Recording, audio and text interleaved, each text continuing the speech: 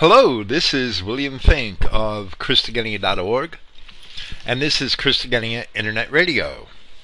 Today is Friday, November 30th, 2018.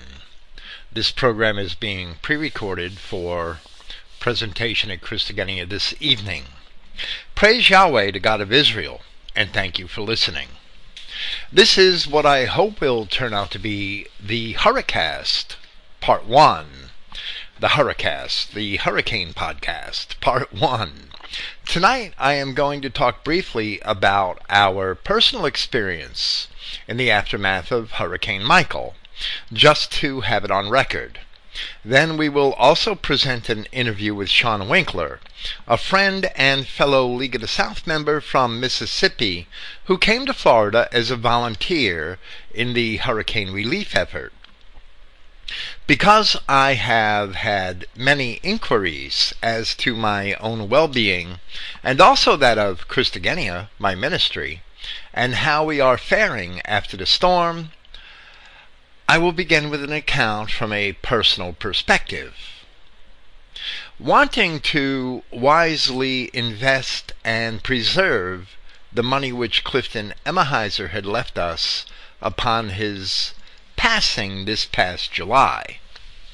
Just about 6 weeks before the recent hurricane, Melissa and I had bought a house in a sportsman's mecca an hour's drive north and west of where we had lived in Panama City.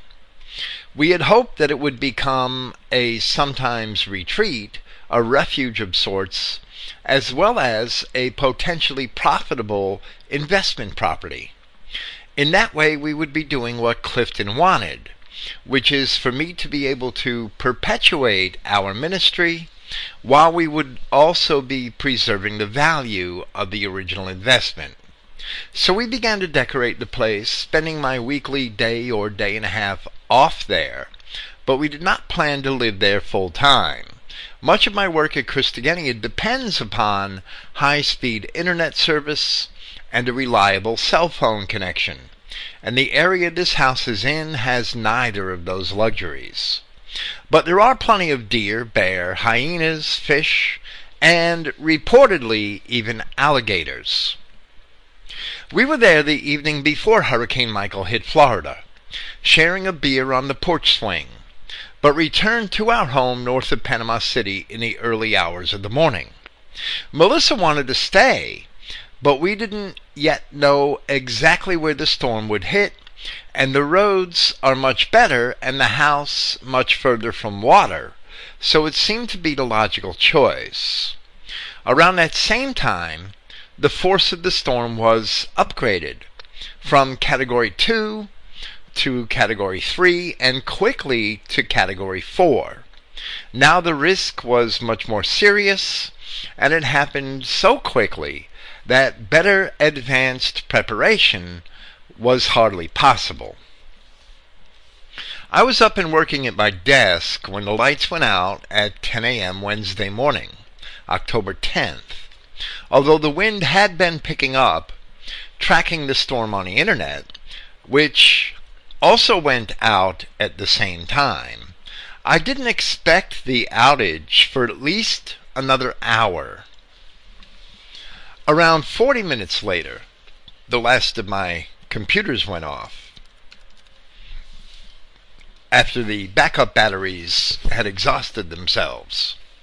From that point I lost track of time, a situation which actually persisted for the next several days at least. A short time later I stepped out onto our front deck, and there was a stand of pine trees near our home, but they were on our neighbor's property. They were waving so violently in the wind that I thought to move our vehicles as far away from them as possible, so I drove them around to the far side of the house. Within the next few minutes, 3 large pine trees came crashing down into our front yard, right near where the vehicles had been parked. After moving our Jeeps, I went back into the house, expecting to ride out the storm by curling up with a book, but only a few minutes later a loud crash was heard on our roof. So I went to the far side of the house to inspect the damage, the end which is near that same stand of pine trees. Looking at the sky through my roof, another and much larger crash sounded as a larger section of tree came down nearly right over my head. There was a large hole in the roof over half of my library, and the rainwater was pouring into 4 rooms of our 10-room house. I found Melissa praying on the bedroom floor. So, enlisting her and the help of a friend who was staying there with us, we spent the next half hour or so moving books to a dry part of the house. During this process, 2 more large pine trees crashed down right near one another on the front corner of that same end of the house, totally destroying one room and seriously damaging the room behind it, the same one which was struck in the beginning. The wall at that end of the house was almost completely blown out, and half the roof caved in. Wind and rain pouring in, the front half of the storm began to subside just when we thought that half the house may be blown apart. During those last minutes, the recreational travel trailer we purchased for our travels last February, which had escaped the falling trees, was flipped over by the wind. There was actually, down on State Route 231, a few miles from our home, a 1/4-mile long freight train flipped over by the wind. So the travel trailer was really no surprise. After the eye of the hurricane passed over our heads, something which seemed to take only 10 or so minutes, the back half of the storm began blowing in the opposite direction. But thankfully this half was not nearly as eventful for us. The only damage which it caused was to destroy our well house, which in turn broke up the pipes from the well to the pressure tank. It also tore the electrical connections from the side of our home and broke the largest limbs from the 2 oak trees we have in our front yard. The falling limbs themselves caused no damage except to the lawn. Nearly every tree in our backyard, at least 1 large pine and 4 or 5 oak trees, were taken down completely by the storm, nearly all of them uprooted. 6 of our neighbors' pines and 1 from our own property crashed down upon us, 4 of them hitting the house. The double-wide trailer itself did remarkably well in the storm. It was unexpectedly solid, and we never felt the wind threaten the structure while we were inside. I think we would have only lost the downspouts for our gutters if it had not started raining trees. It was not designed to withstand falling trees. Even though once they fell, the structure held up a lot better than I ever would have expected. We did what we could to clean up the mess inside, a task we worked at for quite a few hours. We were able to use our cell phones until midnight, notifying friends and family that we were safe, when suddenly the signals died. So being quite exhausted, we went to bed in the heat without electricity or running water. Later I would learn that while there was some damage to a downtown facility, Verizon had purposely disrupted civilian use of cell services to reserve the bandwidth for emergency workers and law enforcement, a situation which they maintained for several weeks.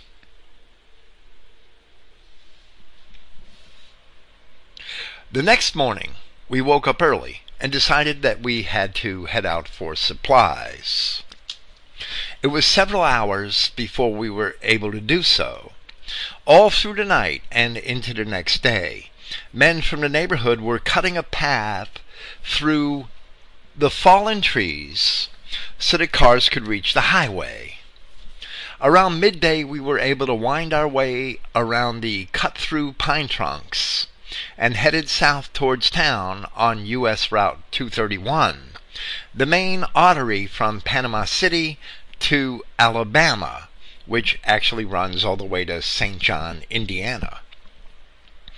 Only 24 hours after the hurricane, the local police turned us around at Star Avenue. This road intersects U.S. Route 231 about 6.5 miles north of the Panama City line. For the next several days, only law enforcement and emergency workers were allowed into the town. We would only find out days later how badly the city was damaged. So, we headed north to Dothan, Alabama. Route 231 is frequented by tens of thousands of vacationers each year, and the hurricane also seemed to have taken it north. Melissa had actually mentioned that possibility the night before the storm hit, that it would go right up 231, and that's what it did. All along the highway there were smashed buildings, twisted billboards, downed utility poles, and broken or downed trees. What seemed like hundreds of thousands of broken or downed trees. Entire fields of trees were broken in two, snapped off in the middle, or uprooted. Along the way to Dothan, we also saw entire caravans of utility trucks, ambulances, and police agency vehicles from other Florida counties pouring down into Panama City. The southbound traffic was at a crawl, and heading north, we knew we would have to deal with it upon trying to return. Traffic in both directions was also considerably slowed because of all the downed trees and utility poles blocking the right lanes going both north and south, and the fact that all traffic lights were out of commission.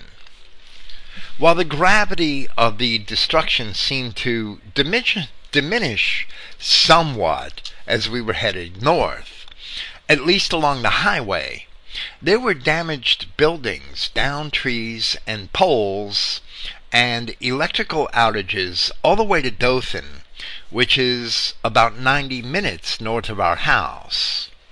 We have heard from friends that many smaller towns north and to the east of Panama City fared just as badly as the city itself, but have not yet had the opportunity to see them for ourselves, something I want to do in the very near future. Once we reached Dothan, we were able to procure a generator, a week's supply of non-perishable canned food, bottled water, gas cans, gasoline, candles, batteries, and other items we thought we would need, some of which we probably should have had on hand ahead of time. But a lot of other people from Florida had the same idea we had, and if we were only a few hours later, we may have had to drive on to Troy or even to Montgomery to obtain what we needed. It was late afternoon or maybe early evening when we began our return trip south with a Jeep full of supplies. While I had to buy a generator, I already had one that a good friend gave us a couple of years ago. It wouldn't operate because it was not dry stored, and the gasoline was probably unstable after sitting in it for 2 years. I got it started Wednesday night, but it only ran for a few seconds. The second time I tried to start it, the pull cord snapped. Life can be hard when being prepared for these events is only an afterthought. For the next storm season, I will endeavor to work out a routine of keeping so much gas on hand and rotating it, which probably means bringing gas cans to the station once a month and test starting the generator several times throughout the season, letting it run until the gas runs out. 2020 hindsight, hopefully the next time I won't be so slack. During the drive to Dothan, I was contacted by a friend, Martin, a longtime Christogenea Forum member. He had just been through a bad storm himself that hit where he lives in South Florida just last year, and he promised to drive up to help dig us out. Kevin, another friend and a fellow League of the South member, also called and promised to be in Panama City Friday afternoon. These friends were invaluable, as it probably would have taken me over a week to do by myself what they had helped get done in only 2 days, and much better than I could have done it alone. Driving home from Dothan, Melissa was worried about the new house which we had just bought, since the one we were living in was practically destroyed. So driving home we decided it would be good to check on it, since even though it is an hour west, it may save us from sitting in the southbound traffic on 231 all night, which certainly did turn out to be a good idea. While we were still far north of Panama City, we headed west for State Route 79. The further south we got on 79, the more our hearts were encouraged. There was hardly any damage, all the way to the back end of Panama City Beach. Later we would learn that most of the beach escaped serious damage, with only a few exceptions. Most of the damage occurred east of St. Andrews Bay, which seemed to be on the western edge of the most furious part of the storm. Here on the Florida Panhandle, Panama City Beach on the west is called the beach, and Panama City on the east is called the town, while St. Andrews Bay separates the two portions, and the Hathaway Bridge. Once upon a time they were incorporated into one city, but divided in the 1930s. It would still be a couple of days before we learned that Mexico Beach, a vacation town 20 miles to the east of St. Andrews Bay, was almost totally destroyed. When we arrived at the new house, the electricity was out, but the house was untouched. The property was covered with leaves and small limbs and other debris caused by heavy winds, but nothing that a day or two of raking cannot repair. For that we praised Yahweh, although we have still not had the chance to finish the raking. As things developed, the area was only without electricity for a couple of days, as line damage was minor. Now the drive east back to Panama City was not so bad, and it was late Thursday evening when we finally got home. As a digression, traffic throughout Panama City has been absolutely horrible for the last 6 or 8 weeks since the storm. However long it's been since the storm. I guess it's been about 7 weeks now. The traffic, the population here is greatly inflated with out-of-state workers, and traffic is impossible in certain directions at given times of the day. Last year I bought a small battery-operated DeWalt chainsaw for a backyard project that I never got around to doing. The saw sat on top of a bookcase in the hall outside my office, and throughout the hot summer I was almost thinking that I may never get the time to use it. Having grown up in the city, I never even used a chainsaw before. So Friday morning I awoke early and learned how to use that one very quickly.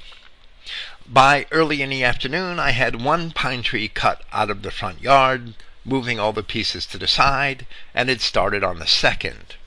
Once Martin arrived with generators and other supplies and tools, together we cut away the trees in our front yard to open up access to the house and to have some space for parking. So after topping and trimming the remaining trees, we used Martin's truck and a heavy chain to drag 2 large pine trunks out of the way, opening the driveway at the front of our home. The streets and roads throughout this area are littered with piles of chunks of pine tree, mostly pine tree and some oak tree. And everywhere you look, you see piles of chunks of pine trees and houses with smashed roofs or large tarps on them, because if their roofs weren't smashed, they lost all their tiles in the wind.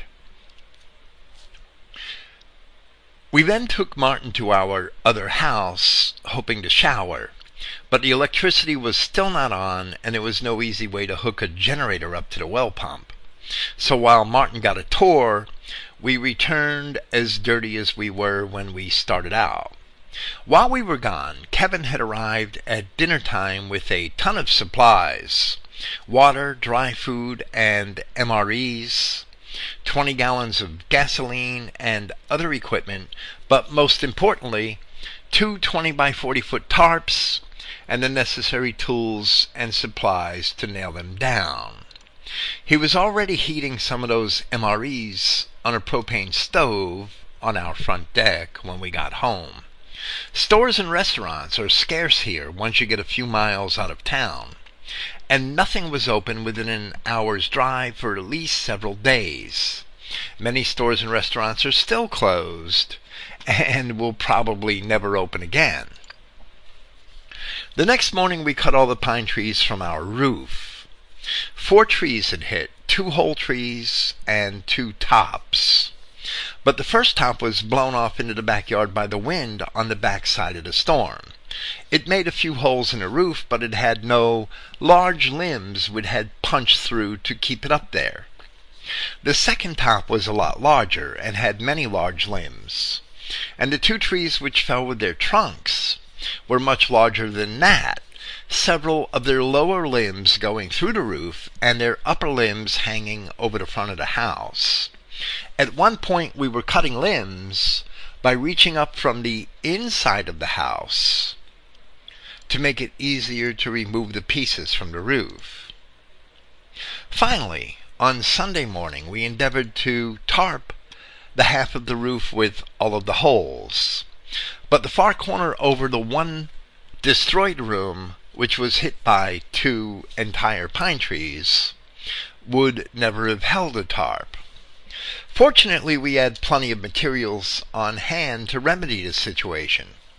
A storage shed which belonged to my neighbor, made of many 8-foot-long 2x4s, was blown apart and into my front yard.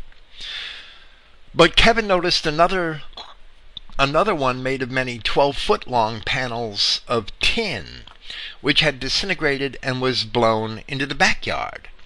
The tin made an ideal temporary roof to support the tarps, and I spent the early morning collecting and preparing the least crumpled pieces and passing them up to Kevin and Martin. By noon, the tarps were nailed down and secured. Early Sunday afternoon, both of our friends returned to their homes. By Monday, the Lowe's and Home Depot stores were open in Panama City Beach, and I bought dozens of bungee cords and secured the loose edges of the tarps, expecting them to withstand any normal rainfall over the coming weeks. Not knowing what the insurance company is going to do with the home, we wanted to preserve what was left. These last few weeks, there was much normal rainfall. There was much more rainfall than normal, and they have held up well. We could have stayed at our old home if we absolutely had to, but I would not have been able to do anything from there for a long time to come, I certainly would not have been able to work there. There is still no electricity or running water, and it will probably still be quite some time before the house is repaired or replaced, if indeed we are even able to repair or replace it. It would have been like camping, and no better, since it is also now impossible to escape from the heat and the insects. The insect problem is even greater than usual, since in the aftermath of the storm, there is a whole new crop of flies, wasps, and mosquitoes. In fact, all over the area, there is an incredible amount of newly hatched mosquitoes since the storm. The fire ants also have been much more aggressive than usual. So by Monday, Melissa and I had already decided that we had little choice but to move to the new house. Back at the end of September, we took a trip to Tennessee with our RV trailer, and the Jeep had a serious problem towing it over the long distance. So during the trip, we had to have a costly repair made, and we decided to buy a 10-year-old Ford pickup truck to get the trailer home without running the Jeep into the ground. Little did we know that only a week after coming home, the pickup truck would be put to work moving. We are still not completely moved, but over the past few weeks we have been able to move most of my library and most of our furniture and other belongings. Hopefully, in a couple of more weeks, the move will be completed. We did not even have the chance to paint the walls before moving in, so hopefully that will be a project for next year. You may wonder why we're moving ourselves with the pickup truck, because that's also not very economical. I mean, every small truckload is 2 hours driving on the road. You can't hire anybody to work here in Panama City. You won't find 2 men in a truck, because practically all of the laborers are working on the hurricane damaged property of large insured stores and companies and facilities and in the wealthier neighborhoods, and they're cashing in on a hurricane. And to get an independent laborer to do anything right now here is practically impossible. At this new home, the previous owner had left several very old and malfunctioning large appliances on the property that I'd love to get rid of, and I called a truck to do it, and they won't even come for it. They're making so much money clearing hurricane debris that they don't want to do anything else. So it might be a while before you could even hire a laborer here. At the old house, I tried to get a plumber to fix up the well pump, and he wasn't even interested because he could make a lot more money in town doing plumbing for companies and insurance companies. So why fix my little old well pump?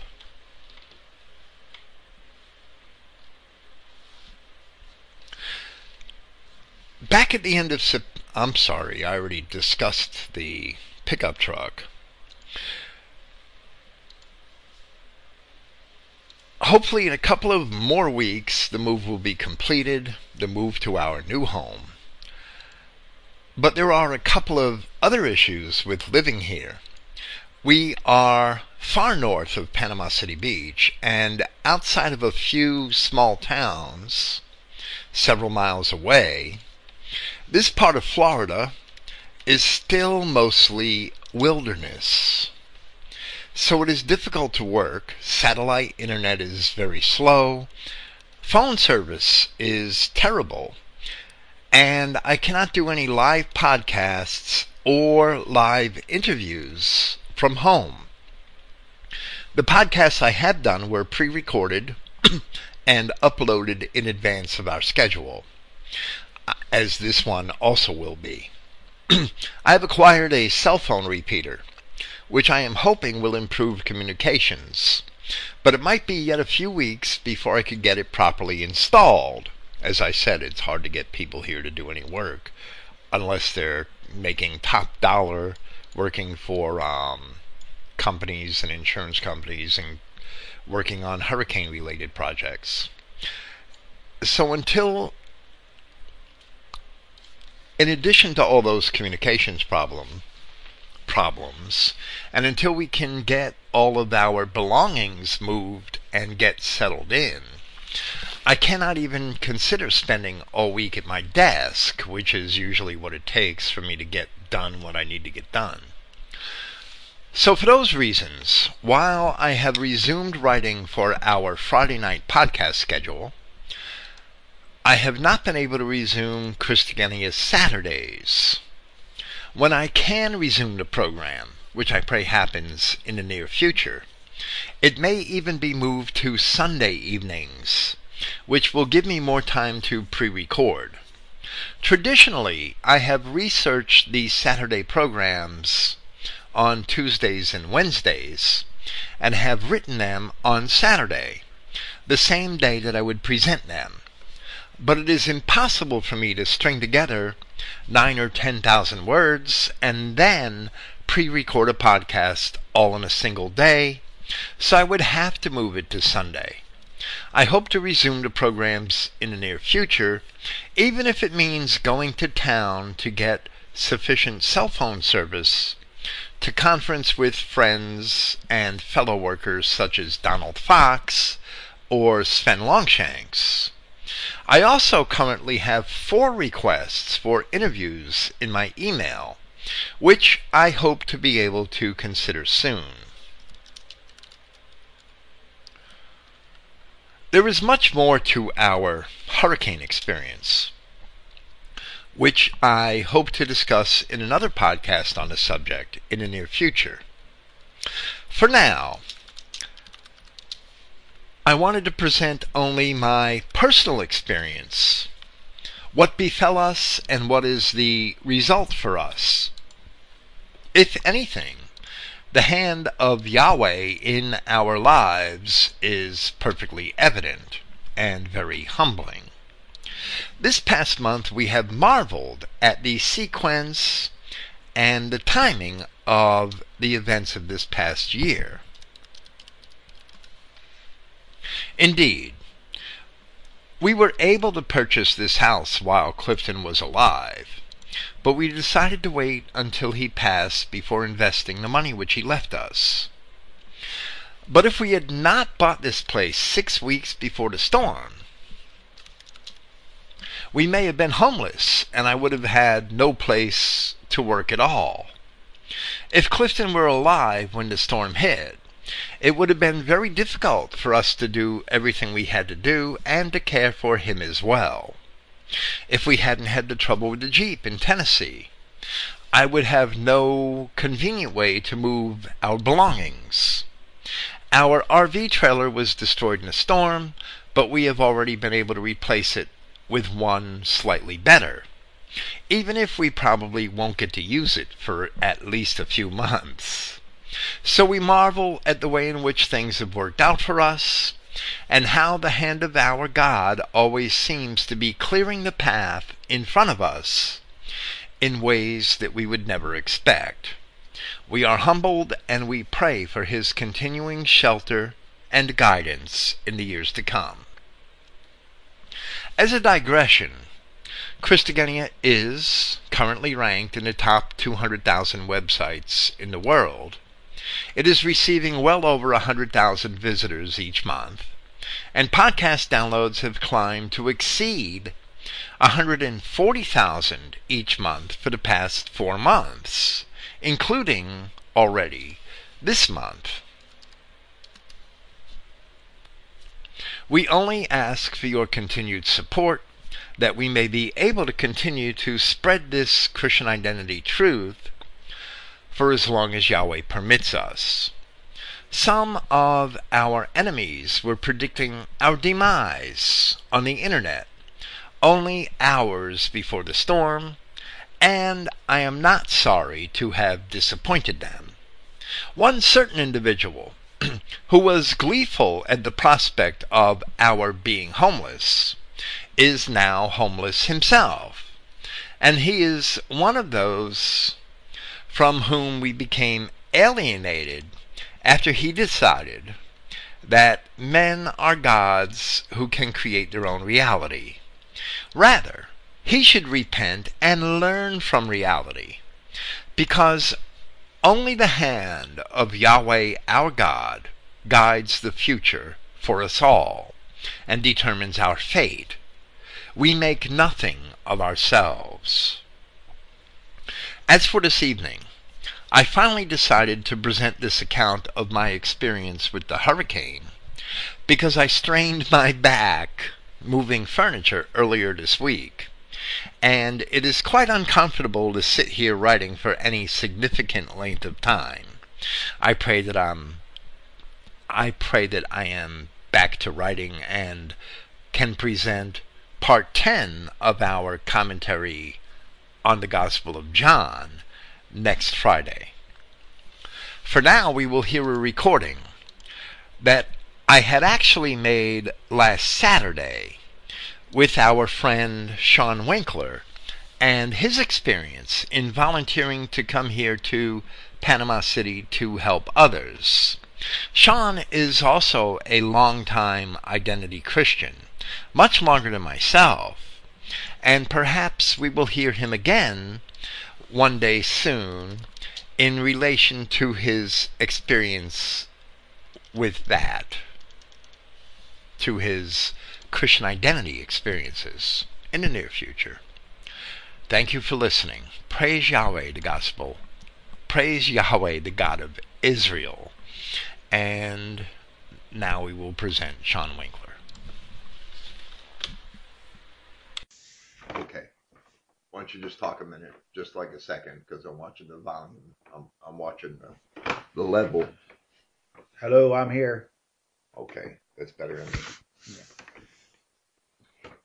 That's what I wanted anyway.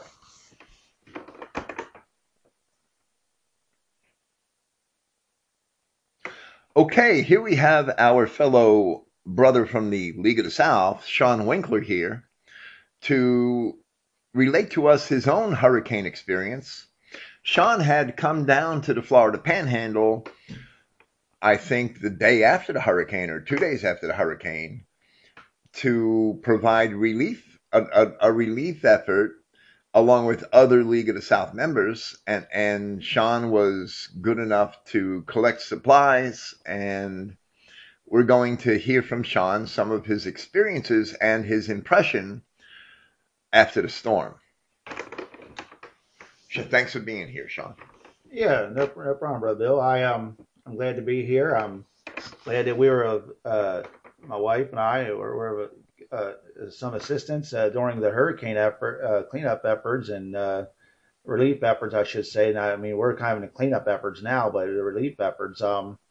We got here on October 13th, and about right on 3 days, 2-3 days after the storm, and it all started when I was sitting there at the house and just seen on the news that how hard the area was hit. After visiting Panama for a few times this past summer, I mean, I felt like it's kind of my second home already. It really concerned me. I was worried. I was worried, well, about you and your wife for one, and then also our brother down on the beach, and some other brothers that I got word about that were not accounted for.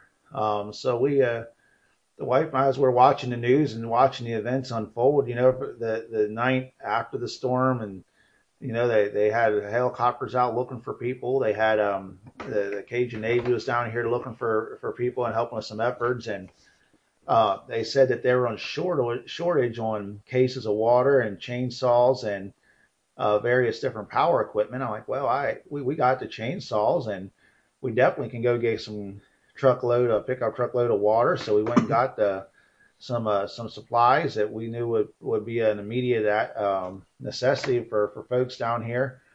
And then honestly, as we were preparing, we were thinking that we might only be coming into an area that would be similar to what you'd see after a tornado. Maybe some So, a few damaged homes or a street or two damaged.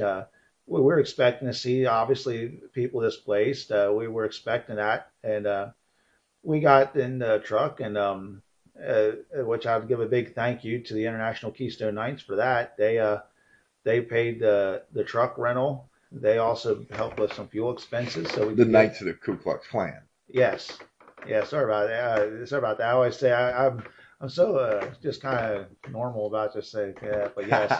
Uh, so they were a great help. I mean, they put out right away. Like I said, about $1,000 total just for the truck rental and stuff. So I mean, that was a blessing. Right away, we had other That brothers. was, I'm sorry, I want to clarify. That was for you to rent a truck to bring relief supplies into Panama City from northern Mississippi. Yes, which is where we came in from Mississippi is about 8.5 hours to downtown Panama City, and so yeah, that was to help cover those expenses. Like I said, we even used some of that money to buy. We heard they needed baby wipes. We heard there was some non-perishable foods needed. The guys, again, we were keeping track of some of the people that's already down here on the ground and giving updates, and we were going basing on that what we should bring. Um, we had the truck loaded. Again, we had some great help um, from the Keystone Knights, the Ku Klux Klan. We had them as a group help us. We also had individuals from League of the South immediately send us funds to help with fuel expenses, supplies, etc. We started venturing down here, and when we got here, though, was something that we were not expecting. We were expecting to see some damaged homes. We weren't expecting to see an entire city in almost rubble as though bombs hit it. And this is maybe some may even consider this exaggeration, but those of us that were here would not think so. But it looked like photos that I seen after Dresden was hit during World War II is what it looked like. I mean, there was literally houses and just pieces. I mean, splinters, not even the broken boards and walls, literally, and just the splinters, broken bricks and block everywhere. I mean, we saw people just kind of roaming the streets, still kind of in a days of shock and all. The victims that had to live through this horror. Demolished buildings were everywhere. Yeah, it just is. Even to this day, after a month later, it still really hits me to think of what some of these people lived in these buildings or inside these buildings of businesses and stuff, and they just they managed through it and they were still alive, which is amazing. And once we got down here, we heard that there was a call for some of the again the people on the ground here. So there's some areas we still can't get to now. Keep in mind this was nearly 3 days afterwards. Uh, they couldn't get to unless they had ATVs or you had to walk through. And this was in the downtown Panama City area. So I called upon some people I knew again with the International Keystone Knights, the Ku Klux Klan, that I knew had four wheelers, different ATVs, and they came out and made out there the next morning after we did. They brought chainsaws. We started cutting our way through roads. I mean, we just seen roads that need cut through. We started cutting our way through roads. Various people from the League of the South were in contact with us and were trying to get funds to us. So we learned real quick that gas and trying to receive funds was almost an impossibility. The gas we had one gas station I think it was open, the Murray's gas station in Panama City Beach.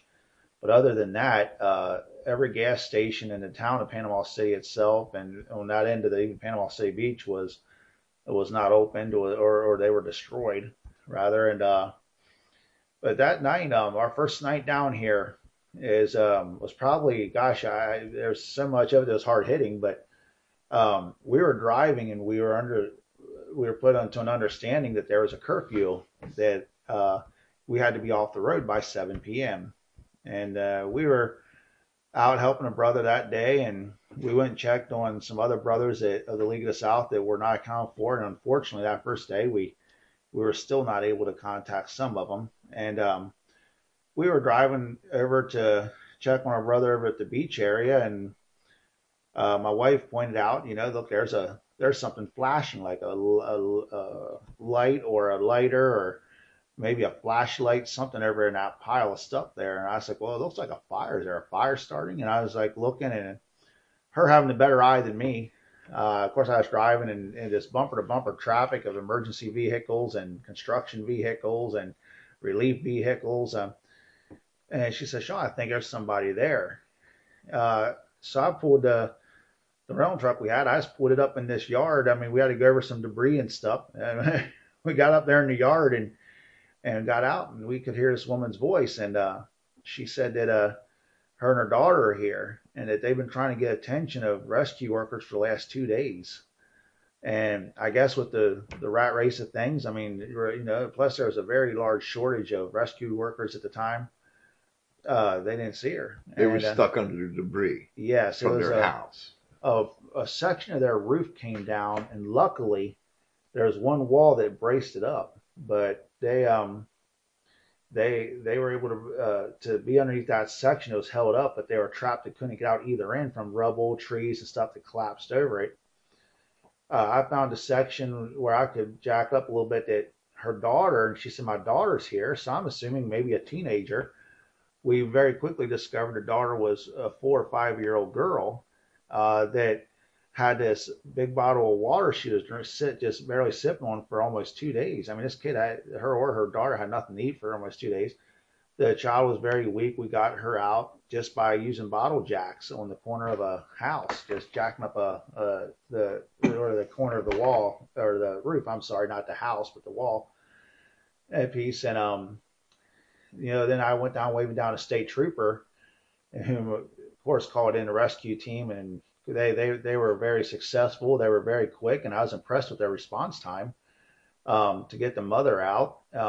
We had some water with us. We had some Hershey's candy bar we gave them, and some canned meat that we got through donations from people there in Mississippi before we headed down. So they appeared to be okay physically as we left them and parted ways to again continue to drive over to the beach to look for our one friend and hope we find him and his family okay. And anyway, we did. We went over there and we found them in good spirits. Their home had minimal damage compared to what we were just seeing coming through the city.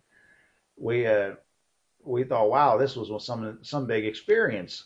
We were only expecting to be here for 3 or 4 days. It turned out to be over a week, and we spent the days ahead after that. Praise Yahweh above for the people that came into our lives from various organizations, League of the South, the Ku Klux Klan. We even had individuals that weren't in groups that were just sending us funds. We were able to get supplies such as diapers, water, non-perishable foods, toiletries, hygiene products. We literally spent the next week just driving around, and boy, some of the stories, some of the things we've seen and heard is something that we aren't going to ever forget. Everything from the guy telling us about the nurse that lived in the apartment above him, and the whole second floor collapsed by the storm, crushing the nurse. She only stayed. She could have left, and she stayed only because she wanted to help those that she knew would be affected by the storm, and she ended up losing her life as well. And which, on a side note, I just this morning, by the way, in today's Sunday paper, her picture along with about 30 others are in that paper that lost their lives, and that includes people that, like utility workers that were hit by moving cars after the storm, different things. So it's here we are, like I said, a month later, and I think it'll be months or years later till it's really ever fully recovered from the area. But when we see the things that we've seen, heard what we heard, heard the testimonies from people that lived this, we thought, wow, we're shocked and we're emotionally disturbed by hearing it. These people lived it. But what we also seen was how strong the Panama City area community is, both Panama City Beach. People came from far and wide around the area, all pulled together. We went to neighborhoods up on the more northern side part of Panama City, where these people had nothing. Their homes were in rubble. Some of them, their homes were okay, or halfway up, but they needed out. So we spent several days just cutting trees. People were coming out, hugging us, crying. thankful for the littlest things we were giving them. One woman even um, came out and said, you know, you guys just spent a half hour cutting that tree so I could get my car out of the driveway. And I had a tree service say they would do it for $2,000, and y'all just did it for free. She said, you know, it shows where humanity is. And I saw, gee, you know, that's what we're here for. And I certainly couldn't charge anything, not when what we had was donated to us in the first place.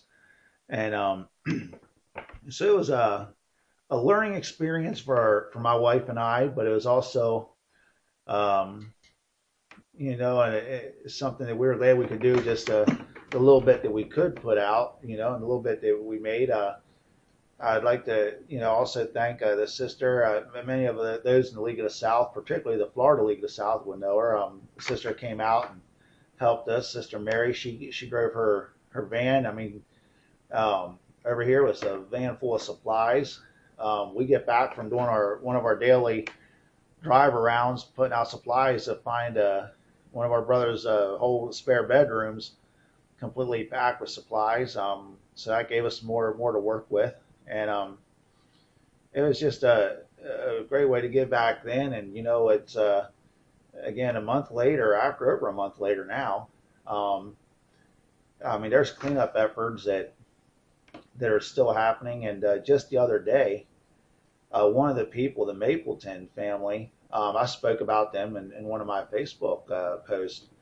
Um, they they came out of their house when we seen them, and we thought, wow, you know, this whole family's in this house that only had a one wall, and some of the parts of the roof were down on it. There's a tree laying across it, but their minivan was hardly even touched.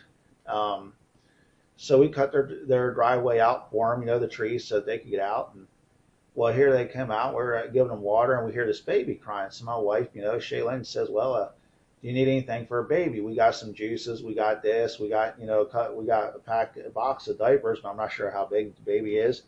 The woman says, "Oh gosh, yes."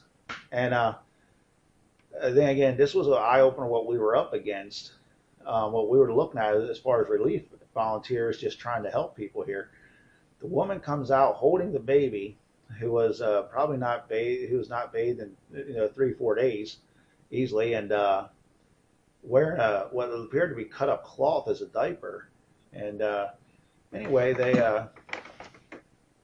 they were explaining to us that no relief had came to them yet, that they were still waiting on FEMA, that the only ones they seen were National Guard troops that dropped off some MREs.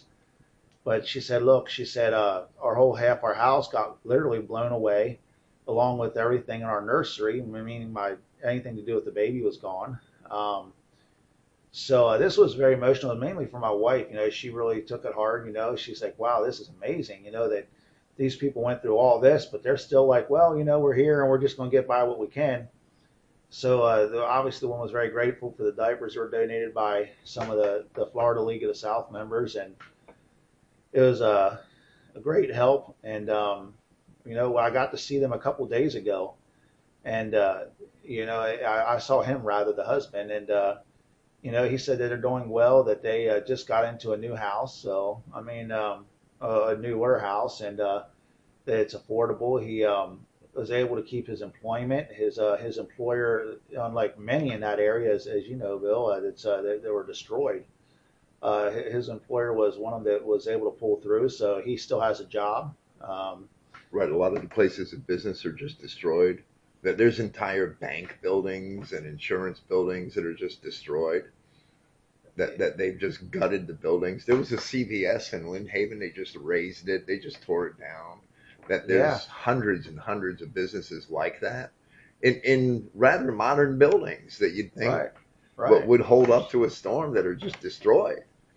And part of the beauty of Panama City, even though a lot of areas in Panama City we would consider to be like the hood, right. like Of course, ratty, Negro infested areas, but the beauty of Panama City was that when they built it, the people that built houses cut very few of the original trees down.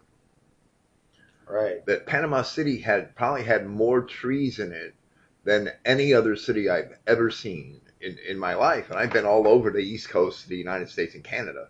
I've never seen a city with more trees around every house.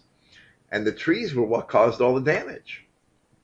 Yeah, that was evident. That was very evident.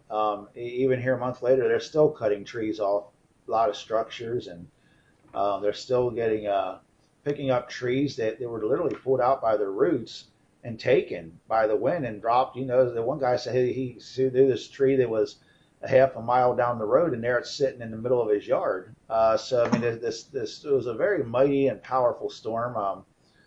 We still never did make it down, which it sounds like they're pulling through what they can. Is the people the people there in Mexico Beach, um, they're still mourning to this day, literally, because I seen that in the paper this morning that the one woman's in there crying because her mother's was in her house when the surge came in and literally picked up her house in the water and just took it away. And she said, it's hard to believe, that after a month later, my mom's not coming back. That they had the Coast Guard find her mother's body hours later after the storm. And so it's just something that, a lot of us think we see on movies. But this became a very harsh, horrifying, terrible tragedy for a lot of people, yourself included, especially. I know you too have a home that was damaged, and and you're in it as well when the storm came, and 4 trees. yeah, I mean, 4 trees hit the roof, and it was the home that you were expecting to be safe in, so that this storm was very unpredictable, and I think that's why there's so many hard hit victims of it, and well, there was no warning in the storm. The day before the storm, it was a Category 2 that morning.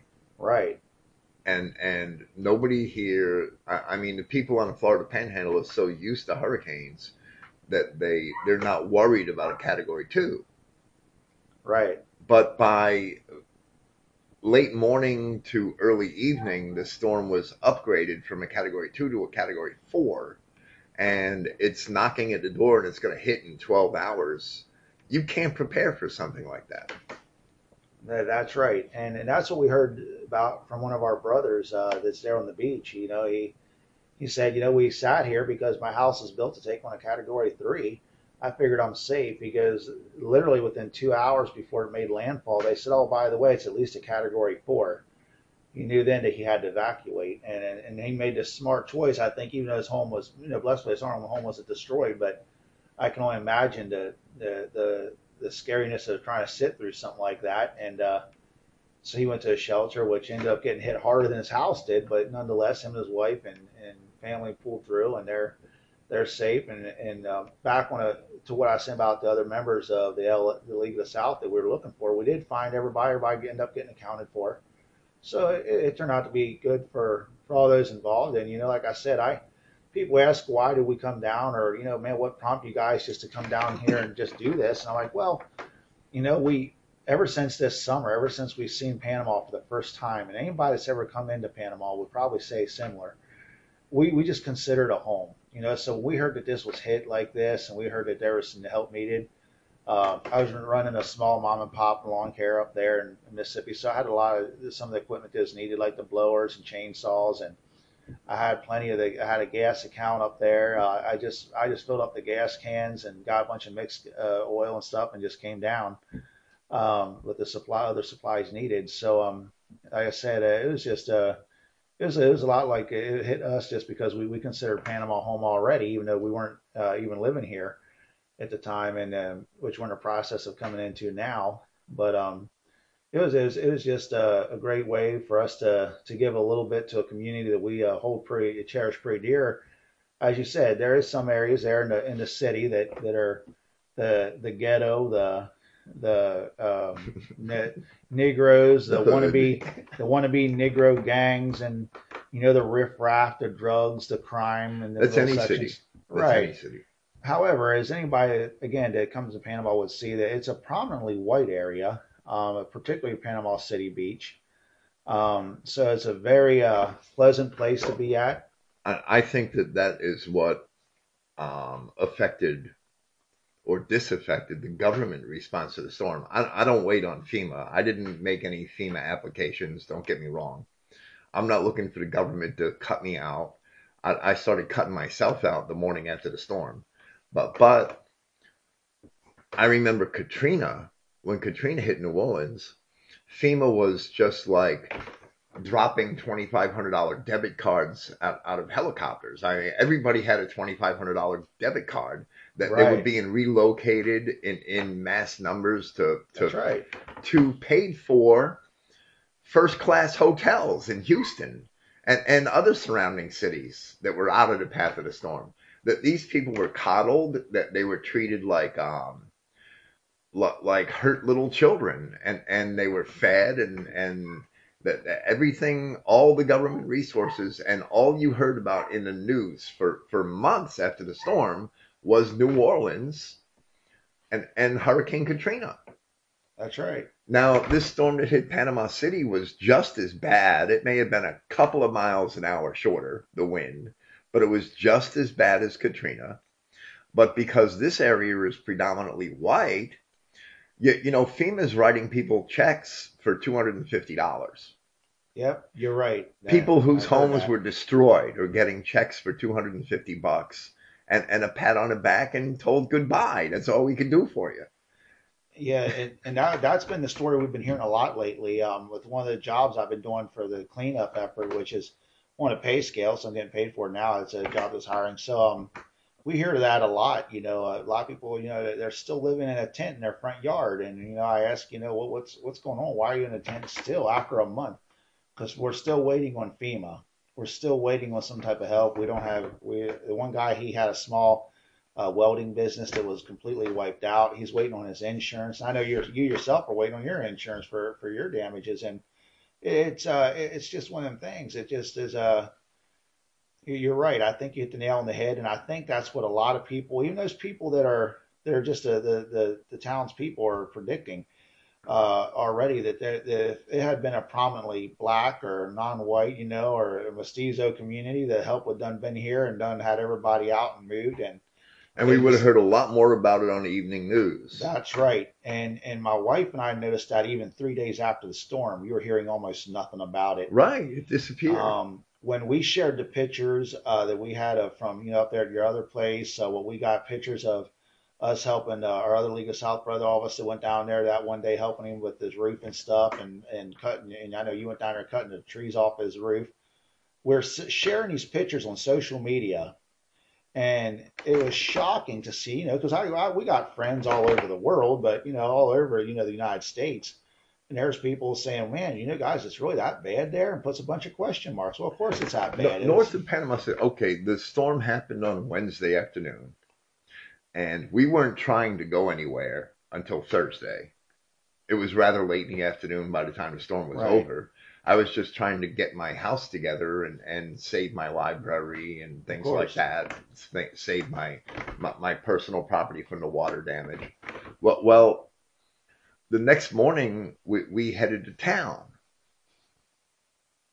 And we got down to Star Avenue, which is 7 miles north of town where Panama City starts. And we couldn't get past Star Avenue. The cops already had town sealed off by lunchtime the next day. Yeah, we heard that. Panama City was sealed off. You couldn't even get in unless you were law enforcement or an emergency worker. Now, we went up to Dothan instead. We went to Dothan, an hour and a half away, just to be able to buy gasoline and other supplies that we needed and some non-perishable food items. But even Dothan, an hour and a half north, was hit pretty hard by the storm. And you couldn't buy fresh food there. We didn't want fresh food. We only wanted non-perishable food. But the supermarkets were emptying their shelves of the fresh food because they had lost electricity overnight. Of course. And all their food spoiled. Right. And there were buildings destroyed in Dothan. But where I live, which is where my house is, which is 15 miles north of Panama City, half the trees are on the ground. At least half and I'm talking about miles and miles of pine forest and mixed wood original forest. I had a forest across the street from my house, and there were like half a dozen houses in that forest that I couldn't see. And the next morning I could see them all. All the trees were down. Yeah. all the trees are broke or down. I'd say that Bay Very County, devastating. Bay County as a whole probably lost 60 or 70% of its trees during that storm. Yep. That, I've heard similar predictions of that. I have, from some of the tree companies that they're local here, that they're saying that they lost, well over 50% of the trees in Bay County. So I mean, that tells you something. there's a railroad that goes north out of Panama City because there's a large port here that goes all the way up through Alabama. And this railroad follows the highway 231, which also goes to my house. There was an entire freight train with maybe 30, 40 freight cars turned over on the tracks. I have pictures of it. Yeah, yeah.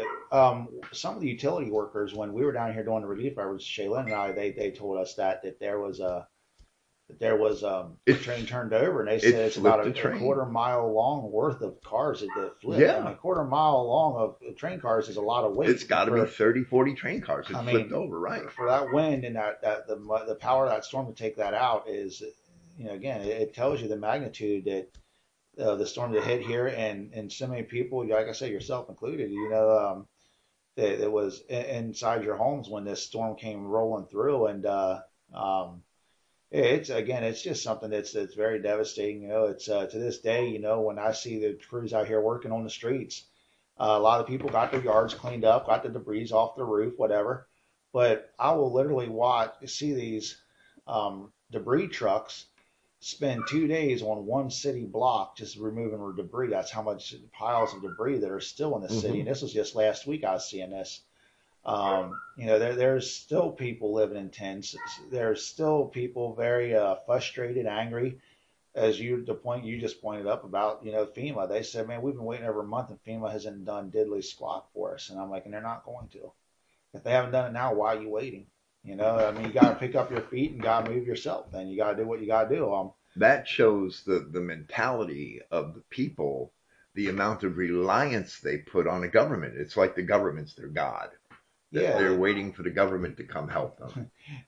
somebody's going to come wearing a FEMA Superman cape and save their day, and that's not the case at all, and that's it's unfortunate, like you said, that people have it's unfortunate people have that mentality, but that is, and I just seen just yesterday some of the Negro or the Negro thugs over here at the Panama City Beach Pier, which, as you know, is a predominantly all white area. The police are telling them they got to move; they can't be staying there.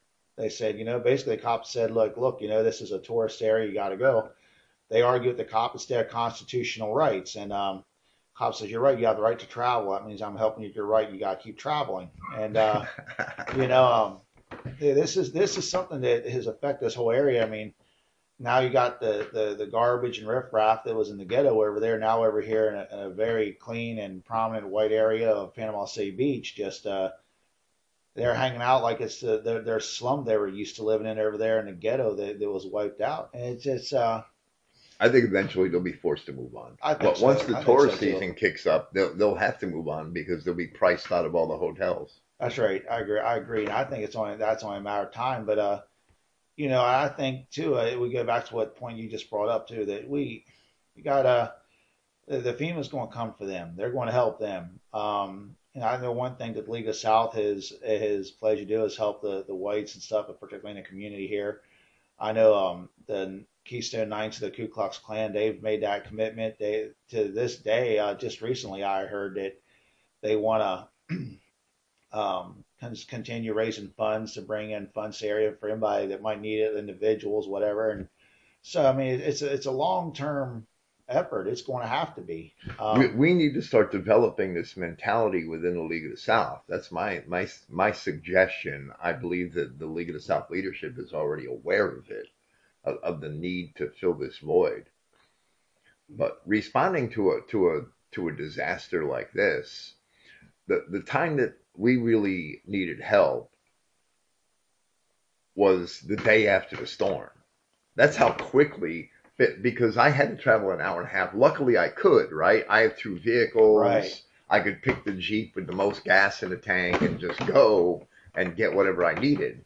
But I'm more fortunate than most other people because I had that ability. Right. Some didn't. Yeah. Most people couldn't even get out of their streets, get out of their roads. Right. The people in the area in the neighborhood I live in, they spent all night Wednesday night and all morning Thursday morning chainsawing trees to get out of the road onto the highway. I believe it. I believe that. I mean, we looked, like I said, about 3 days after the storm when we arrived here. And we wanted to be here that night once we heard, especially, you and Melissa and some other people that were not really accounted for, and they were kind of not sure where you may be or not be or whatever. We wanted to leave that night, but it took us a day or two to get some funds. But once we did get here, there is still a lot of that going on. A lot of people there in the city, even roads that were not clear, people that were trapped, they were just kind of waving at people like, "Hey, here we are, we need help." But in order to help them, we had to cut our way in through to get to them, and I think you're right on that too. That the leadership needs to really look at that in the future. Maybe we can have some kind of program set up that we're equipped to have more of an immediate response. I think every state chapter should look at setting that up. Yeah, every state chapter should have a storage trailer with supplies in it, and some things you can't store long term, like gasoline. Of course. But you could be ready to acquire gasoline, right, for transport in your area before you go into that affected area. Right. What really helped me out a lot, and I was doing okay Friday morning, don't get me wrong, but it would have taken me a week to get out to be able to help anybody else, except that another League of the South brother, Kevin, came from Pensacola, and one of my Christian Identity friends, Martin, came from Naples, Florida. Kevin drove 4 hours and Martin drove 8. And they brought gasoline, they brought generators, they brought tarps for my roof.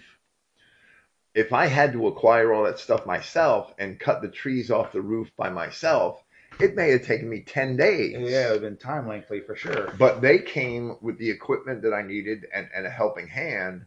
And by Sunday, I was as good as I could be. Right. Yeah, and I think that's Saturday evening or Sunday it was when I stopped. I know at your other place, and we already I was impressed. Everything locked down. The trees were gone. The tarps were on the roof by Sunday morning. Yep, and I was impressed to see that when you told me that some of the other League of the South brothers came to help right away. I said, well, that's good, because I was wondering in what ways the Florida chapter of the league was responding. So, I mean, you were living proof of how quick, at least some of the members individually responded. They responded immediately by coming out to at least get you taken care of. And we knew you were safe then. And it was a day or two later that we did end up getting all the other League of the South members accounted for, and everybody was safe. Nobody was injured. So it was great after that. We were much relieved and weight off our shoulders once we knew everybody was okay. And we seen how, yes, your house was heavily damaged, obviously, but that you had it all fixed, repaired, and thanks to other help. Because you're right, that would have taken you, a week. It would have taken a good week for sure. It was a heck of a operation, and I mean, the whole end of your home had to be destroyed. It's destroyed. Yeah. So I actually had to steal tin from my backyard. I had a bunch of tin from a shed blow into my backyard that I used to patch up my roof, to put the tarps on it. Right. Yeah. So I mean, you have to. That's in a disaster. You have to. You can't just sit and wait for help. Nah, you just gotta improvise and do what you gotta do. Well, and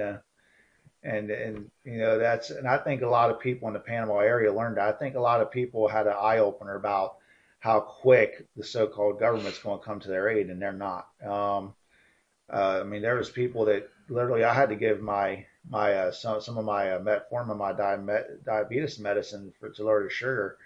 I had to give that to some people because the pharmacies were down. They said, look, we were just about out of our prescription, and now the pharmacies are closed. This is all something that you'd think, sure, the government should be there for the people. They're not, and people thought that. People thought that FEMA's going to show up and give them this. I said, they're not. Our League of the South brother, Doug, who lives in downtown Panama City, he had holes in his roof, and we cleared the trees from his roof and the trees from around his house. Yeah. And the neighbors thought that we were FEMA. because we're doing such a good job. Just as a handful of us League of the South people Most of out us there. had the black League of the South shirts on, and they thought we were FEMA because we were organized and cleaning the trees away from his house. Right. And the thing with Doug called FEMA because he has no insurance on his home, right? I know. And they wrote him a check. All the windows in his house were blown out. He has holes in his roof, and his house is pretty screwed up. Yeah, he has some heavy damage. He did. He has some heavy damage, but it's at least he could occupy it. Well, FEMA gave him a check for $268. Sheesh. What does that pay? That's all his federal aid is $268. That won't pay for the plywood and the screws that we use to board his windows up to cover the holes. It won't. I can vouch for that because I know me and Shaylin and a couple of League of South members went that morning to pick up the plywood to bring out there. And when we went out there, we all just chipped in to get it, And we were like, wow, this stuff's expensive. And I'm like, don't worry. I said, I'm sure that, this is all we need to get. And, I said, sounds like Doug already got his application with FEMA. And as you just pointed out, nothing. Well, a couple of days later, this Panama City government did come to Doug's aid. They did. They helped him out. Oh, yeah, okay. I was unaware of that. They left a notice on his gate telling him that he could not fix his roof until he had received a permit. Oh, of course. Yeah. Well, you built me up there for a minute. I thought, wow, the city actually looked out for their people. That's the help Doug's getting from the government. Geez, and again, this is more justification and reason why, whatever group you're in, or even your community as an individual, prepare yourself for yourself, but also to help yourself, yourself and your neighbors. Your neighbors are going to need help too when a disaster like that hits. And that way you all can band together. I mean, like I said, we went down one section of the neighborhood, and these people didn't have houses, but the one guy who was able to spare his barbecue was the neighborhood chef, and they're all just bringing all their stuff out to cook it before it's spoiled, and from their freezers and stuff. And I mean, they're all coming together. So I like seeing that. It really showed how strong the community is too. But you're right. A lot of these people were waiting on the FEMA, and some of them still are. They have this idea that FEMA's bringing in trailers. I don't know. I'm out here every day in the city. I don't see no trailers coming in for them. But in Katrina, they brought in thousands and thousands of temporary homes, like mobile homes or whatever, for people to live in. And some people, to this very day in New Orleans, are still living in FEMA homes. Still. Free, no to this problem. day. Yep. And they didn't do that with Panama City. They didn't start shipping in mobile homes here for people to stay in. I didn't see any of that. No, because again, it goes back to the point you made earlier. It's a prominently white community, and it's not prominently Negro or Mestizo, a bunch of mongrel mutt skins running around. So, like I said, we had people contact us on social media after we posted the pictures. So, man, is it really that bad? Because we aren't seeing nothing on the news, guys. See, people are relying on the news too. They think the news is going to tell the whole story, and a lot of times the news don't even tell a story. These people are down here in Panama still suffering, and again, we went that night after the storm is what we seen on the news, and all the news said is Panama City Beach is no more. Now, as you and I both know, Panama City Beach is fairly okay. Yeah, hardly got touched. I mean, there are a few buildings that got some bad damage, but just a few. And so that's what made us very concerned about brother Greg and stuff and his family, and as well as y'all and stuff. We didn't know what to come into. The conventional wisdom would be that Panama City Beach gets wiped out and Panama City does a lot better. But it didn't happen that way. Yeah, no, it didn't happen that way at all. And obviously even today is evidence of that. And I just hope that that in time this community can continue to stay together. I mean, you're starting to see a lot of these bumper stickers and T-shirts. Even I got one of the T-shirts that says 850 strong. Someone was selling a shirt there with a church group that was putting the relief efforts into somewhere. It's probably some Jew capitalizing on the storm to make money selling T-shirts. Yeah, they say it's going to this relief effort, and I was like, well, It's kind of like when you give money to a homeless bum. There were I got the shirt because I like the shirt and I want to show my sport, but do I believe that $12 went to that? Who knows? Thursday morning. We're headed up 231, and there were caravans of utility trucks, ambulances, and caravans of county sheriff's offices vehicles from other counties in Florida, mostly, Right. headed towards Panama City. And they actually, I was really impressed with the response of neighboring local governments to help out. Where the federal government was nowhere to be found. Within 3 or 4 days, we started seeing caravans of relief trucks from church groups and other nonprofit organizations. But all of those organizations showed up late. Yeah, several days. A week later. I mean, people could be starved to death in a week, right? Right. Yeah. And I seen that again in today's paper. It shows, there's had the names and pictures and ages of the people that Right. died in the storm. And I was just taken away emotionally by the high number of people. Now a lot of them were senior citizens that died due to lack of medical attention they needed. So they sat there and they said so and so died October 14th, so and so died October 16th. This was 6 days after the storm. Right. That they were not able to get. So one guy was out of electricity, so he didn't have his oxygen tank running. The other guy didn't have his insulin to keep his insulin cold. So insulin goes bad, as we know, when it's cold for diabetics.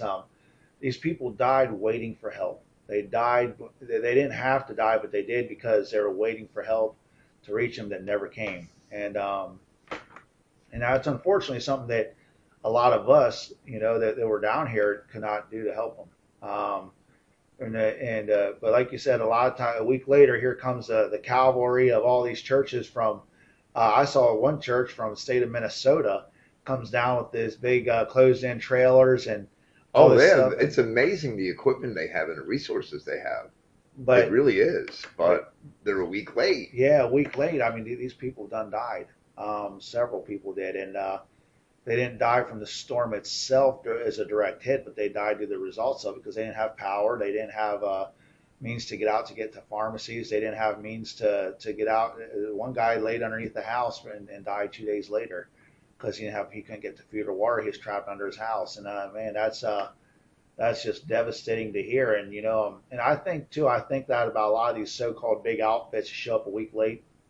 A lot of these are the prosperity Christian churches, I call them. Yeah. They hurry up. They got to spend that first Sunday to hurry up and shake the pockets of their congregation to get all these supplies to say, look what our church did. But they're going to hurry up and only use a third of that money while they keep that other part of the money. And that's a very sad truth to a lot of it, and especially from the big mainstream churches. And we've seen that firsthand. They'll get $100,000 in donations, and they bring in $10,000 worth of food. Now that other $80,000 went ahead and went to a bank account somewhere. They don't have the people in mind. They got themselves in mind, and that's the reality of it. When you see all that, and yet you still see people died. Because again, these people show up out here later. People think that because the National Guard is here handing out MREs, people are going to live off MREs for a week. And I reckon some of these younger people that are in the military or not in the military, they probably could. They could probably survive off that for a week, because you're physically fit, you're a little healthier. But let's keep in mind, a lot of the Panama area are retirees. They're elderly. Right. One of our friends that's in with the Keystone Knights, the Ku Klux Klan, even said that, he said it was crazy. He said we reached this elderly home, and a bunch of elderly women are out there. We get in there, and he said, a Negro woman, probably in her 90s, said, "Oh, y'all the government, man?" Again, they go back to thinking this was the help coming. He goes, "No, man, we're just a Klan." And she goes, "Well, I need ice for my insulin." The other lady says, "I need ice." And he goes, "Nobody's even came to give you ice yet?" And they're like, "No, we've been waiting for almost 3 days, and our insulin might be bad if it is, or close to it." So he gave them ice, and the Negro woman decided to make a comment that she's going to take it to her grave, telling the story that she had to count, as a black woman, she had to count on the Klansman giving her ice for her insulin before she could ever count on the government. And I said, that's pretty sad when even one in her status can see that.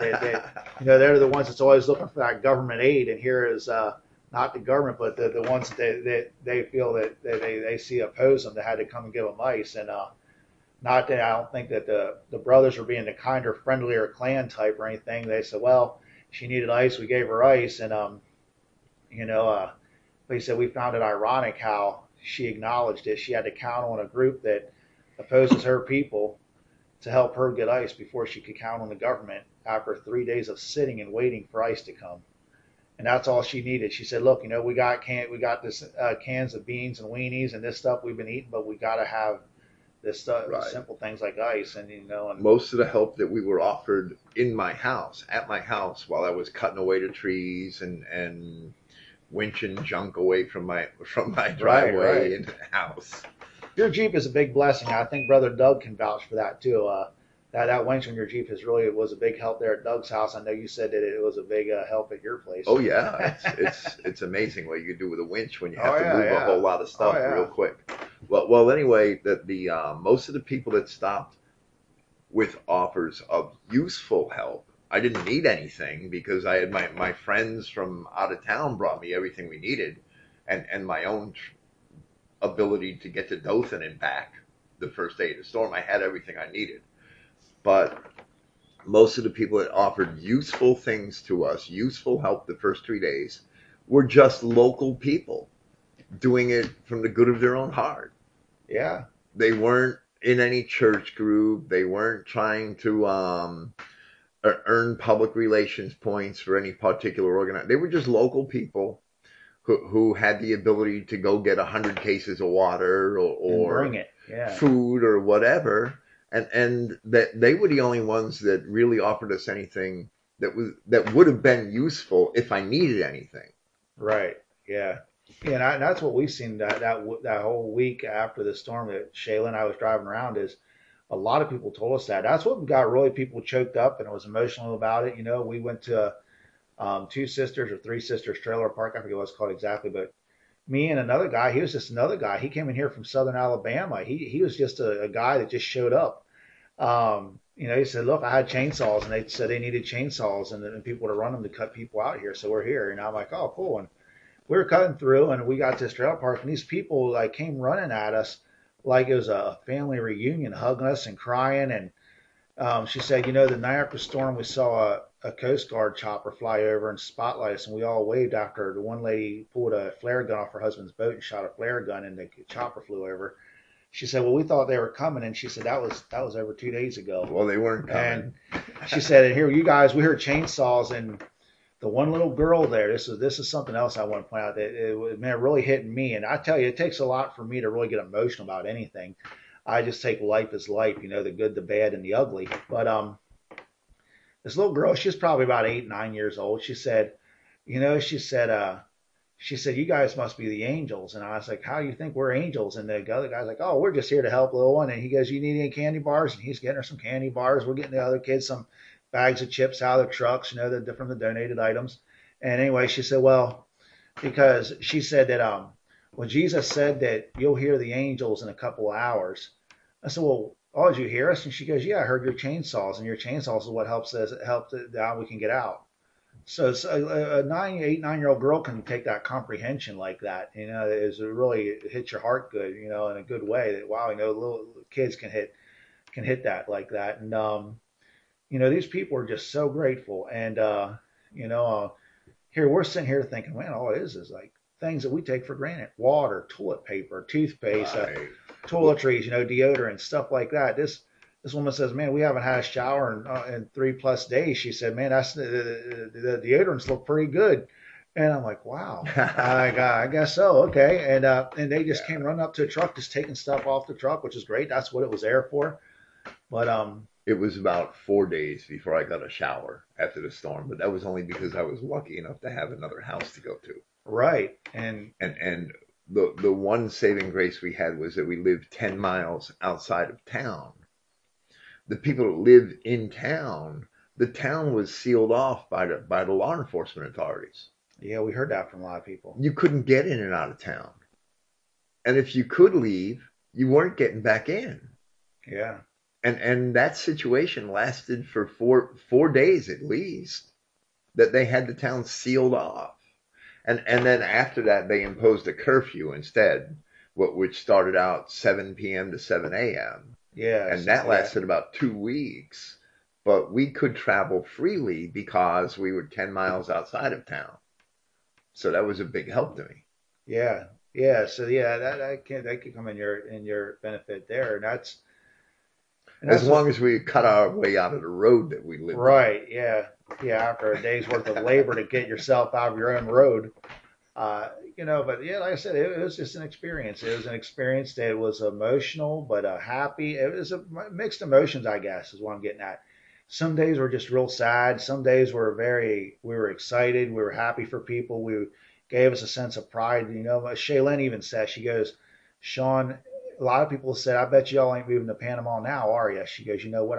This makes me want to move here more. I said, really? And she said, yeah. She said, look at these people. She said, I mean, they were hit with one of the largest storms to ever hit this area, if not the largest storm ever recorded to hit it.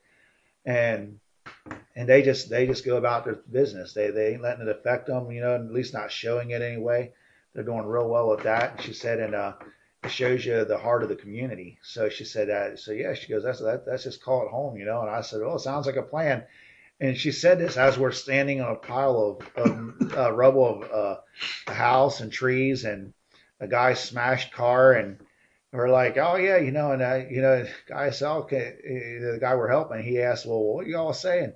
I said, we're just ever talking about calling this place home here now. I said, well, I think we're going to make it official. We're going to make the effort to move down here. And he said, I tell you what, I thank each and every one of you that came out of town, as you point out. He said it was the ones that came in from out of town as individuals just to bring in supplies, and he said it was the biggest help of all. And he said, right, because those people were here pretty quick, right? And here, Shaylin and I, we felt a little Johnny come late just because we got here that Saturday, and the storm was Wednesday. We got here early in the wee hours that Saturday morning. Yeah. The league, I think, needs each state chapter should coordinate its own response group to respond to things like this the next day. Right. And next day. I agree. And even though the league isn't big enough to help out entire communities at this time, if we focus on our own people and help each other out, and others see that, they'll want to be a part of that. Right. That's right. And I know I think that would be effective, and I think leadership has implied on trying to make effort to go that route. But again, it goes about having the size of the organization. I know League of the South has tried to make measures since this, because this was a big eye opener, especially for Florida League of the South, because it's one of the bigger chapters, if not the biggest chapter of the league. So I mean, I think that it'd be doable, but it's something that we have to start and just plan little by little and get it prepared little by little. Because as we learned when we came down from Mississippi down here with that relief effort, 3 days. I mean, gosh, these people, that woman and her child, they're under that house for almost 3 days, a little over 2 days. They're under that house, and it was just really heartbreaking to see that. Thinking, wow, the lady says, I already told my little girl we're going to have to pray for Jesus and stuff because we figured we ain't going to make it. And I'm like, wow. And you know what? They could have easily been on that list of people I've seen today if it had not been for, and I'll give the credit to Shaylin, for seeing that. She just had a lighter. Right. She deserves it. Yeah. She just seen that lighter flicker, and otherwise I would have never even seen it. Well, it's definitely something, and it's an experience to learn from that we want to take and turn into a better organized plan in the future. Oh yeah, and I think it will. I really have confidence that we'll make efforts. If not, like you said, I mean, if not off a national level as far as the organization, as you know, we're moving here into Panhandle, Florida. I mean, even you and I and a handful of us here started here because, as we know, one of these storms can hit at any time without warning. Oh, right. So it'd be good that, maybe one of us, one of us, when I say one of us, I mean chapter wise, one of the chapters takes the lead and gets it together and shows the other state chapters, look, this is what we're doing. Maybe it can be a domino effect, Right. and Well, they the can. Panhandle chapter is definitely going to work on that. Yeah, yeah, and I can fully understand why y'all have literally faced the biggest storm to hit this area ever recorded. So that doesn't give you a reason. I don't know what would. So, Right. We should be better organized to help one another in times like this. And it probably doesn't take a whole lot. no, not if you do it little by little. It's a lot when you try to do it all at the last minute or 2 hours after the storm hit. It's a lot to do at that time. But if we are prepared, no, then you got everything equipped and you're ready. Right. All you need Um, is a little plan to gather your resources and get going. An event like this, I mean, you don't always have 4 days, 5 days notice to prepare. no, And as I said, this particular hurricane was not an issue until the day before the storm. right. Yeah, that's true. But that is the time to start to get ready to Knowing that this time respond. tomorrow that storm's hitting these people. Yeah, Right, right. That's the exactly. time. Most Category 4, Category 5 hurricanes are Category 4s and 5s when they're 100 miles offshore and or 300 miles offshore. And you know they're going to hit, and you know roughly where they're planning, where you think they're going to hit. So you could have 3 days, 4 days notice to prepare in most hurricanes. Right. That wasn't quite the case with this one. I wasn't worried about it at all until the night before the storm. And even the night before the storm, I couldn't imagine it would have done that much damage so far inland, because usually the storm's pretty much weakened by then. This storm caused damage all the way through North Alabama and North Georgia. Yeah, I was gonna say I know it hit Dothan, Alabama as a Category 3 There plus, are and it went homes, all the way into southern Georgia. there are homes that this storm destroyed as far north as Albany, Georgia, that I've heard Yeah, of, yeah, which is pretty far north. yeah, yeah, and you're right. That's never heard of. That's usually you just get the coastal town that gets hit real good, and that's it. Right. But yeah, the Hurricane Michael wanted to leave his mark, I guess, and he did in a very bad way for a lot of people. Yeah, I think this storm hit Georgia as it was still a Category 4. Yeah, it was intense. It was probably I'd say one of the ones I know. I'm only 40 years old, but the biggest one I've ever remember or even heard of. So and I know that the meteorologist said that it's a the biggest one that was ever recorded in this area to ever hit. Right. So I mean that's pretty good size, and I know even the people that lived it. There's some people that lived through it that Brother Doug being one of them. He said, look, they said it's a Category 4. I'm going to say it's a 5 because it was only 2 miles per hour slower than making it a 5, Right. so it was a 5. And it's true. I think that it was more intense than again what the media said it was, and that's why one of the main reasons the media just kind of blocked it out. After the first day, you didn't hear no more Who about it. cares? It's a bunch of Yeah. white people. Yeah, we don't care about them. They'll get help. Don't they have insurance? Don't they have that Can't they white? help themselves? Yeah, don't they have that white privilege thing that we all think they got that they can just magically pick it up and go? That's the logic of the media and society in general, and that's why the media didn't cover it like you said, like they did when the Hurricane Katrina. We heard about that for. That's because inside they know the truth that they can't express outside That's right. Yeah, that's right. because it's not politically correct. Right. Yeah, because they sure wouldn't want to have too many people bring help and financial aid to a white community. Well, Sean, thank you for sharing your hurricane story with us. Yeah, no problem. And Anytime. thank you especially for your help here and your response to the storm. Hey, no problem. As long as I'm willing and able. Thanks for being here.